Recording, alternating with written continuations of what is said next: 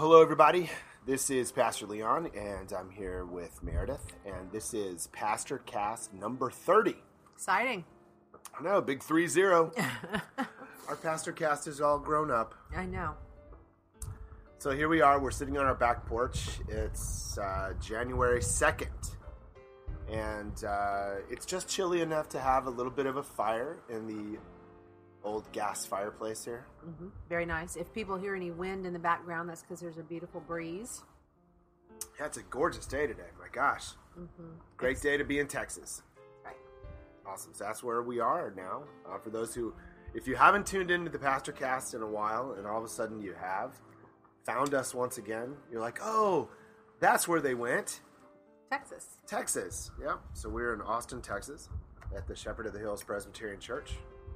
Starting a brand new year, and yesterday I started a brand new sermon series that we've been kind of thinking about and talking about for a little while, and it's a sermon series that is about kind of the foundations that we need to have the best year that we possibly can have, and having a right foundation to step off in the right direction kind of thing. I know that's kind of a mixed metaphor, but no, I think you need a good foundation, a good road, man, to walk on, right? Right.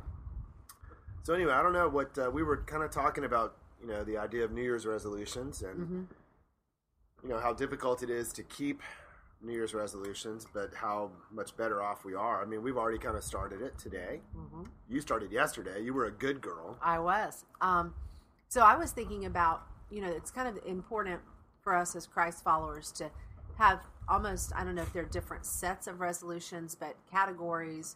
You have the resolutions that are important for us, that are important for everybody, right? Like making sure that we're treating our body like the temple that it is, and eating healthy and getting enough exercise. And we want to do, be smart with our finances and do all those things. But I think there's some deeper, more significant, potentially more significant resolutions that we all need to make as Christians this year, and that's about how to be a better Christ follower. Yeah, and I think it's the context within which we're living right now, I think, is one that it's challenging to figure out exactly what that looks like. Mm-hmm. There's even a lot of Christians are divided about what does that mean? What does it mean to be a Christian?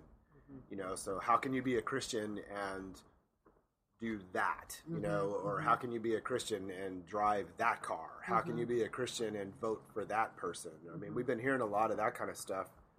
And I think that sometimes, we focus on the things that are already sort of, present in our culture, like politics and, social worldview and all those kinds of things. And so we kind of, I don't know, I think mistakenly attribute a lot of value to those things when it comes to your actual sort of walk with Christ. In other words, I think we approach it backwards. I think we take our life experience in culture, in our politics, and we fashion God in a way in our minds that God then is congruent with those politics, rather than doing it the other way, right? Which is trying to know and draw closer to Christ, and then fashioning your worldview and your politics in a way that's congruent with Christ.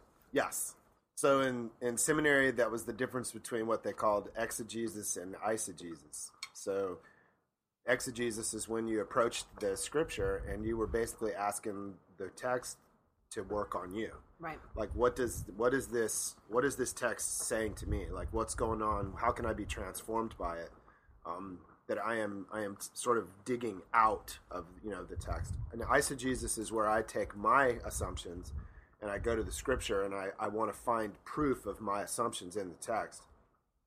Right. It's a difference between, like when I grew up, the preaching that we had was it was legal. It was in a legalistic setting, right? So they would have a proposition, like I've got this idea of what it means to be a Christ follower, and therefore I'm going to go and find all the texts and pull them, even if I have to pull it out of context, and I'm going to back that up, right. Which I think a lot of us sometimes do. Which is still happening. We have our own sort of canon of the scripture, right? Uh-huh. That, we sort of leave out a lot of the things that bother us, and then we just kind of focus on the things that we think are awesome. Well, and I think you focused on legalism, but I think that it's that same thing happens in what we would call liberalism. That is just taking the texts that you like that support your proposition and then moving forward with those and forgetting all of the others.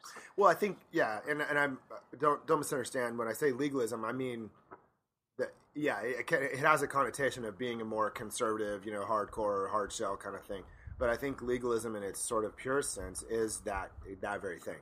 So you can be legalistic in your approach to your Christian faith. You can be a legalistic and be sort liberal. of liberal or conservative, whatever you are on that spectrum. Yeah. So you can be a legalistic liberal and a legalistic conservative. Right? Because you're not approaching it with so kind of getting us back to where we were heading. So what are some ways that we can kind of turn that on its head? Well, I think when I encounter new Christians who have not been, let's say, indoctrinated with church for a lot of their life. So maybe a Hindu that comes to faith, or someone who grew up in a completely agnostic family and never went to church, or when I encounter those people and they come to faith and they start reading their Bible, they have their image, their understanding of Christ and God and all of that and the Holy Spirit is like so hugely expansive. Have you ever noticed that? Right. Those seem to be, it's almost easier for those people to drill in on the real Christ. I'll never forget doing a Bible study with a woman who had read through, she was a brand new Christian, had never known anything about Christianity other than, like just the very, very, very basics. And she was in my Bible study, and she read through the New Testament from start to finish. And she did it in a short amount of time, like she read it in the weekend. And it was the first time she'd read it, and the first time she never really had any teachings on it. So she comes to my Bible study, it was like on a Tuesday, I don't remember what day of the week it was, and she's like, her mind is blown. She is like lit up with this excitement about the things that she read and the Jesus that she found without all the preconceptions and the politics. And like the questions like, well, what does that mean? Well, what does that mean? Like all the text she couldn't ignore, right? Because she wasn't just learning her Bible, participating in her Bible by preachers choosing the text. She had just read through the whole thing, and she couldn't ignore some of that stuff that was confusing. She couldn't ignore the stuff that is really we'd all rather ignore. And I remember conversing with her, and I don't know that jealous is the right word, but I was like so wishing that I could come to the New Testament again with that whole thing, like just reading it without all the other stuff that I think it says that it doesn't really say. Because I think for a lot of us who've grown up in churchy world, especially those of us who've been in churchy world for many, many years, we've been taught in Bible studies, youth directors, pastors, we've been taught that the Bible says and that the Christian faith means things that really are not in the Bible, and it really doesn't mean. And sometimes it's almost hard to get that out. Right? And so in my mind, part of what I want to work on for my New Year's resolution when I tell you about coming closer to Christ is I want to have that same excitement. I'm reading through the New Testament again, and I am prayerfully and intentionally coming to it saying, wash away from my mind all the things that I think that these words say, and let me read them with a fresh view through the eyes of the Spirit. So Speak to me, Spirit. And that is so hard to do. It is. Even like reading through the first part of Matthew, which is typically the part that everybody glosses, doesn't like to read. You're like, wow, what does this mean? Why is this here? What is this important? I mean, it's just a really challenging. And so that's the big resolution for me for this year is spending a lot of time asking me for the Holy Spirit to show me what really are the Christ values that I should have. What is the most that I can know Christ, and putting aside all my prior indoctrination, good and bad. Right. Yeah, it's it's like that old illustration of you go into a kindergarten class, and you ask them, how many of you are artists, and like almost all of them are going to raise their hand, right. Because they they haven't been told yet that there are that they're not good enough. That they're not good enough, right? And it's like over time they start realizing okay, well, this is not art. This is not good. I'm not good at that thing. Like they start looking at Becky's picture, who looks better than their picture, and they start categorizing themselves according, even with the best kindergarten teacher telling them everybody's art is beautiful. Right. Or mom and dad going, oh, this is fantastic. And they begin to quickly learn, They're like quickly figure out, mom and dad are not art critics. They obviously have poor taste. Right, but the mistake we make as humans is to put a value on an art that meets our criteria and assign a specific value to that is not in God's scale. Well, right? So God's value of the art probably is way more about intentionality than it is about how it looks at the end.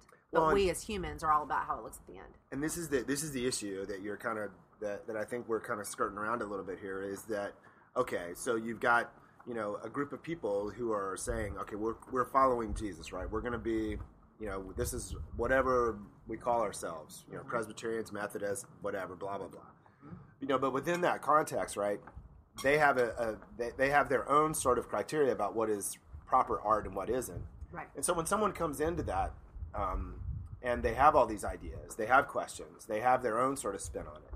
Maybe they have a way of thinking and seeing it differently that challenges the status quo. It challenges that group's assumptions.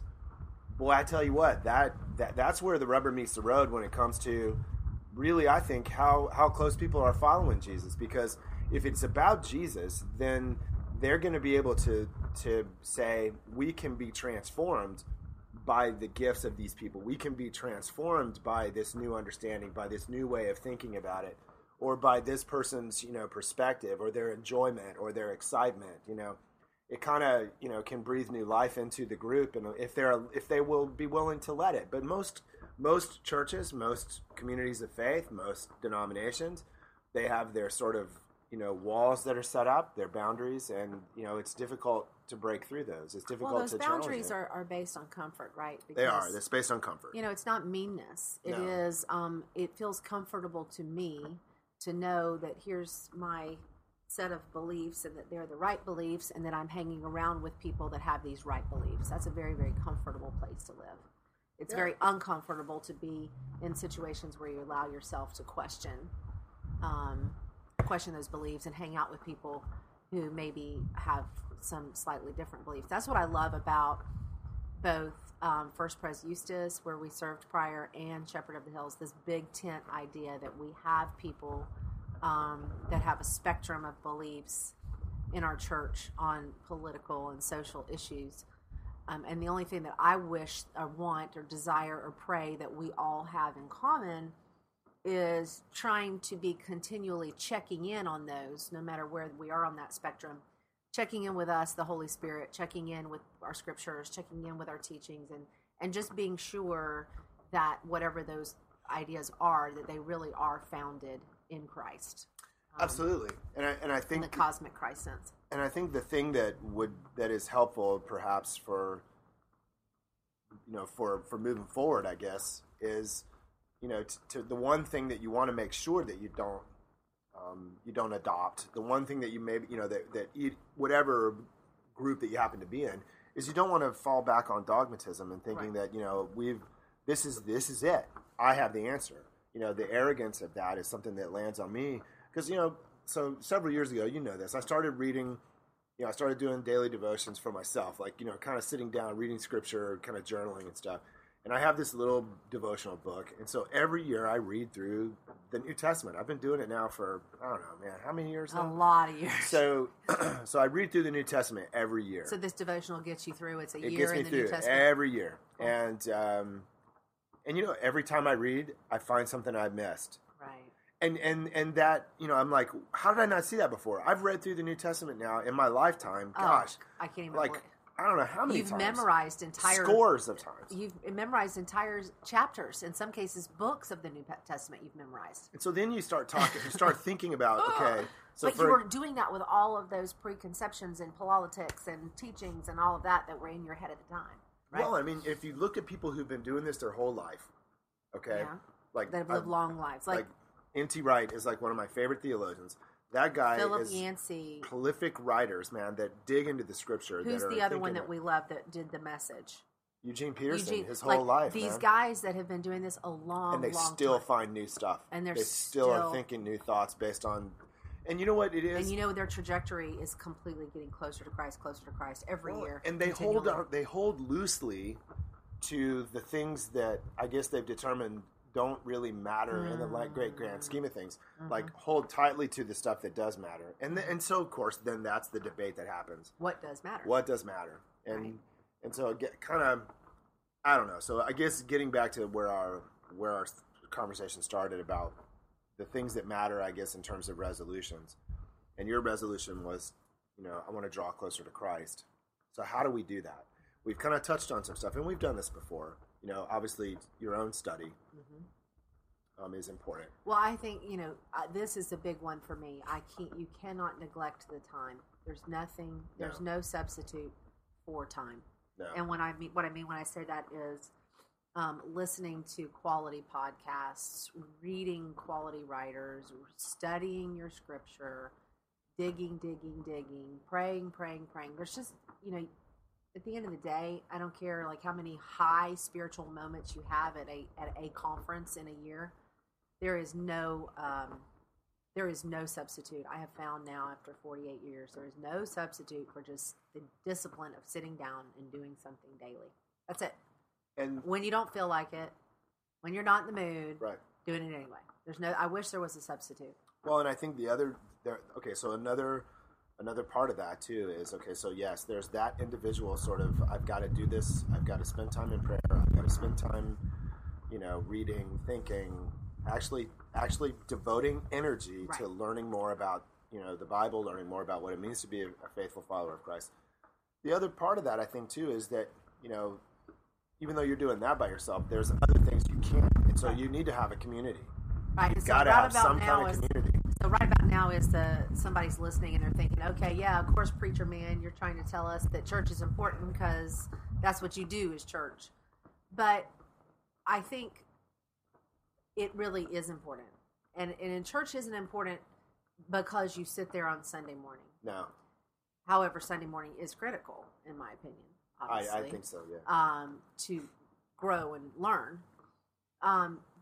But the importance of the church in your life should be the community of people with whom you can journey and question and despair and celebrate and live. I mean, I don't see how Christ could have been any more clear of the value of community in his teachings. He didn't just get together with one guy. They had disciples. They had your core 12, and then they were followed and encouraged by groups of others. He loved communal meals. He taught, his teachings were almost exclusively in communal settings. God made us all different, and I believe one of the reasons we're so different is so that as we come together, these differences combine to make a better whole. So when I'm learning in a Bible study group or sitting with people in church who are different than me, I am made better by that experience. Absolutely. So I have to be checking in with myself because of course I'm going to be rah sis boom bah. You need to be in a church because that's what we do. But we're doing it because it's what we're supposed to do for the right reasons, not like as a social place to go, but to be with people who can help you grow and stretch and learn and be your best Christ self. Absolutely. And I think, I just look back to what happened with me, like what the community did for me, so I can speak to that. I can say, look, I grew up in church. I get it. I was, I was in the wrong kind of churches, and so it soured me, and there's lots of people that have that notion. So then they go, well, I can just do this on my own, I can do my own Bible study. I can do my own stuff. I don't need I'm spiritual that. on the golf course. Right, or I'm spiritual. I'm more in touch with God when I'm out in nature, paddleboarding, kayaking, fishing, hunting. Which really et cetera, is a spiritual experience. I am Absolutely. not debating that shouldn't be a spiritual experience. No. But it's not a replacement experience for community. Exactly. People. Yeah, so my experience was when I came to community, when I came to that kind of community, where, you know, it was really all about that. You know, when I started getting fed and I started getting transformed, you know, then I wanted to be part of it. I wanted to be part of something that was bigger than me, you know, and I think that's, you know, that's part of it, is being able to, you know, just do life with people, walk with people. It was so important. It was so important that in the early church, and then the way that the church mothers and fathers, you know, debated what was going to happen in terms of the canon itself, in terms of the Bible itself, that one of the criteria for what made it into the New Testament was that it couldn't have been a book that was written based on someone's special revelation of only having a conversation with them and Jesus, which is why the Gospel of Thomas and Gospel of Mary and all these other Gospels, Philip, they didn't make it in, really, because it was one of the reasons, because they were like, yeah, this has to be something that was sort of widely, you know, experienced by the community, you know, that we knew this, you know, that this was part of our experience together. So as you are contemplating 2017 for your own church community, and then for church communities we've served before, like, what are your hopes and visions and dreams for 2017 as a church community? Well, I think there's a lot of people that that are not really experiencing anything whatsoever to do with Jesus because they've had such a negative experience, or they've had people no that are not experience. in the church? Yeah, people that are not, you know, it's just not part of their life. You know, they're like, oh, I got other things, you know, to be fulfilled. Yeah. And I think, and there has been a lot of negative connotations that have to do with Christianity and Christians and church and so forth. So I think that, you know, that's my vision, is that we become the kind of community of faith, you know, in my particular church that I'm serving now, and then for any church really, that they become the kind of community of faith where they're not afraid to go out and to engage the culture, to engage people, and to meet them where they are, and to not be challenged by their questions or by their lack of belief, and to not try to convince them by proofs and by hitting them over the head with facts and, you know, and they're sort of, you know what I mean? Mm-hmm. But to journey with people and to earn the right to begin to speak about the things that matter to us. You know, the church that we just left, there were so many people that came to that church over the past 2 or 3 years that were telling us we didn't like church, we hated church, we never wanted to go to church. But yet this church was different, and it was because, you know, I think we had really fostered that atmosphere, you know. Okay, so that's your vision for getting people outside the church to come in the church. What about those of us that are already in the church? Well, I think that's part and parcel of what... Well, to become the people that bring people in, but what about for us else? Do you have a vision for 2007? Well, I mean, I think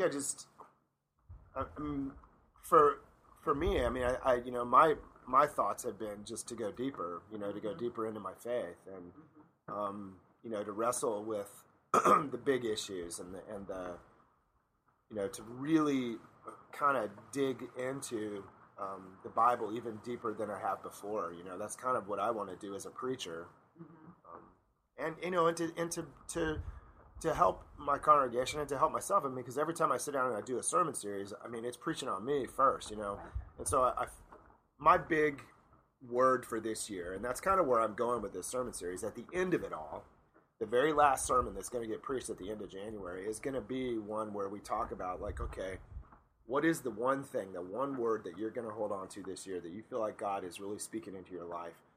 And the word that came to me was trust. You know, just trust me. You know, trust that I've got this. I mean, because like right now you look out in the world and it's pretty chaotic, man. It's pretty uncertain. There's a lot of junk going on. And I don't always know how I feel about that stuff. You know, sometimes I feel one way, sometimes I feel another. You know, I'm challenged by people that believe different things than me.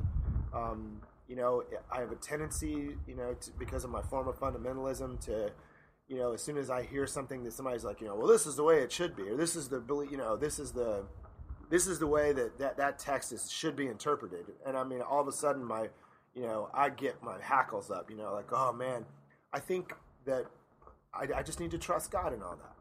Like God's like, you just do what you do. You listen for me. You trust me. You step out in faith. And, you know, I got this. you know. And so I think for me personally, that's kind of what I want. But I want for our congregation, that for all of our congregation to sort of get that too. Like, what is it that God is speaking to me this year that I need to step into? You know, whatever that is. Patience, you know, love, hope. You know, I don't know. I don't know what their words might be. Right. But I do hope that we can get to that point where, you know, they're all kind of holding on to that. One thing I hope for this year is that we can get even better at helping each other understand and experience life together in the way that Christ would have us. My word for the church is community. So my dream for the church, our church 2017, is that we can do even better at helping each other live life together in Christ.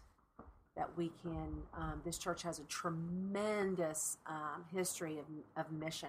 Yeah. And I would love to see that expand even more, to have even more people involved in mission. I want people to say about Shepherd of the Hills, this is why I go to this church, because this church helps me lead a better Christ life. That's kind of my vision for 2017. I want people to be like, oh, I don't just go to church because I have friends there, or because I like the preacher, or because I sing in the choir. I want to be able, as a community, to have such an impact on each other that we are able to say at the end of 2017, we, the members and friends of Shepherd of the Hills Presbyterian Church, are closer to Christ in large part because we have been together in community. We've helped each other through some bad times, some exciting times. We have taken our gifts and helped make a better world together. We have grown deeper together. That's what kind of my vision for 2017 is for our Shepherd of the Hills family. I want us to be sitting there December 31st and looking at each other and say, this was a better year in large part because of us, because of each other, and what we were able to do with each other, for each other, and then together for God's great world. I think that's awesome. And I think that both of those sort of dreams and visions that we have go together. They go together because what you're talking about really does lend itself to a lot of authenticity and openness. Amen. And that's what and people no are BS craving. in church. No BS. None. I will tell you, okay, can I just say, I mean, I'm going to brag a little bit on our congregation, man, because the many things that I love about what I've already experienced is that there is a sense of authenticity there. Yep. That it's like if there's a mistake that we make in the worship service, or, that I bumble something, I mean, I've always been that way. I will acknowledge I messed up the Lord's Prayer. Right. I realize, congregation, that the pastor just bumbled the Lord's Prayer, or something like that. But, their openness to that, to the messiness and the fun and the joy and the excitement that they feel as a result of, just that kind of thing that you're talking about. I think it's already sort of there. It just needs to be deepened, Well, and I think that the only way the church moves forward in the future, if you think about, the millennials and the youngers, what are younger than millennials called now? I don't know. Generation Double Z. I think that the only way they're going to participate in a church community is if it has that no BS, zero BS tolerance. Yeah.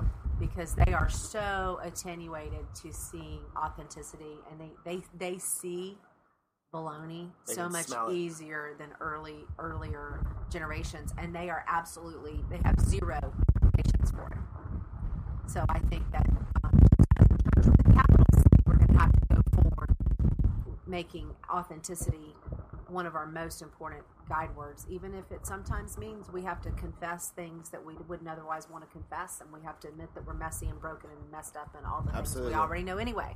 Yep. I just, a church where people go and put a fake smile on their face and sit there all stodgy doing their duty is just not going to survive, and in fact we see around us is not surviving. I'm I'm extraordinarily excited about this coming year and where it's going to lead us. I mean, I think that this congregation that we're a part of, and there's a lot of other congregations like it. I mean, they're out there. Well, Jay Bloater just joined us, and he's kind of a target audience, right? So Jay is almost 22 next month. So when you look at what you think is going to make the church work in the future, and when I say the church, I mean a community of people that comes together and does life together, supports each other in raising children and burying husbands and celebrating marriages and Bible study and all that. What do you think is going to make that work for people your age and younger? What's going to attract you guys? Because what we're talking about is what our visions for the church are. Yeah. And is this for the church in general? Or yeah, for I want to know church our in general. Church? Church in general, like as you think about it. Yeah. Because our church should follow that. Yeah. Whatever. I think my age group is much more concerned with it being the hands and feet of Christ aspect of faith. So people who go out of their way to help others, to show others who Jesus is through their actions. I think I came in right when you were talking about how we can smell, fakeness or people who are not being, genuine Christians. So you think that living out your faith by actually doing things that Christ would have us do, taking care of the poor, the neglected, the widows. Missions are a huge focus of my age group's faith, which is one thing that I think that Shepherd does very well. And what does our dear brother James say? Show me, how did it go? Show me your works. Show me your faith without works, and I'll show you my faith by my works, or something like that. Yeah, I get it wrong, but bottom line is faith without works is dead. Yeah, and your generation, my generation especially. takes that. I think those who are very focused and intense about their faith, and my age group take that very seriously. I agree. You're not impressed with the gal who sits in church on Sunday morning and then goes to work on Monday morning and proceeds to try to screw her clients out of all their money. Yes, very. Y'all very see much that, and you're so. like, Which I mean, I feel like everyone, even if you aren't a Christian, should be appalled by that. Well, yeah. Or communities of faith that pat themselves on the back for just writing checks too. Which I mean, it's important to write checks. It is, yeah. And I think that's what Shepherd does a really good job of. Is it's not just about writing checks. They do that, but they're out. They send people every year out on the mission field to do stuff. Well, but you're saying the church of the future has got to be even more hyper focused on service. Yeah, and to show you a value for going. Yeah, and the church of the future, I think, needs to focus on sustainability as well. So, and instead of doing short-term projects in both internationally and domestically, there needs to be churches need to focus on establishing presences in communities both close to them and abroad that are continued, sustained mission projects and service projects, so that it's not just like one of those things. One thing that I very much can't stand, and it happens a lot because of my age groups and intense desire to go off and serve, is they'll go to XYZ country for a week, play with some kids, and then come back. And really lives were changed, yes, but it was really just more of to satiate their own, Yeah, it can be. Yeah. So so I think that's service is the service. Future of the church. Yeah, I think service. I mean, and this could be just my own preferences as well. But I think I speak for you talk to a lot of Christians your age. Yeah. Well, I think that our brother James would be very happy to hear that. Yes. Because he was saying 2,000 years ago that that's what we should be doing, is living out our faith. Absolutely. Well, and I mean, service. and when Paul talks about the early church, that was one of the things that he both commended and instructed the churches on that he wrote to, was their ability or inability to give to the poor and to make sure that those who were widowed were taken care of, and that they ate together and that food was shared. So look at the parable of the sheep and the goats. The ones that got sort of cast out away from the presence of God were not the ones who, prayed a specific prayer, did a specific thing. They were the people that got cast out were the ones who didn't show justice and mercy and walk humbly with God. Yeah, which I think that parable, really raises a lot of questions of what it means to be a person of faith and to be a Christian. Well, and it brings up what we started. We're kind of circling back to how we started this conversation, which is we've got to do better about knowing the real Christ, not the Christ overlaid with our own political agendas, our own past poor teachings, but to really dig in. Because I think my sense is that as the closer you come to know God through Christ, the more you are able to do the things that matter to Christ in the world. Your priorities shift naturally because you draw closer to Him. So, wow. Okay, so great podcast, people. Yep. Thanks for having me. Yeah. Thanks for showing up. Yep. Well, I think hopefully through the wind and the fire, you which I think is kind of cool. I do too. The wind and the fire, That's people. a whole nother thing. Yeah, Pentecost is a few months away, but we'll get there. All right, so thanks for Happy joining New us, Year. folks. Happy New Year, and we're gonna do our very best We always to make a resolution to do these podcasts on a more frequent basis. Right. So we'll do gonna our try, very guys. best.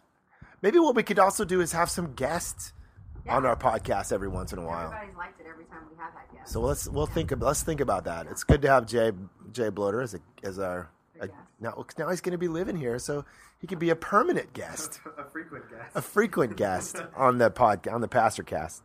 All right, guys, have a great week. Be blessed and make some good resolutions. Step out in faith. We'll see you.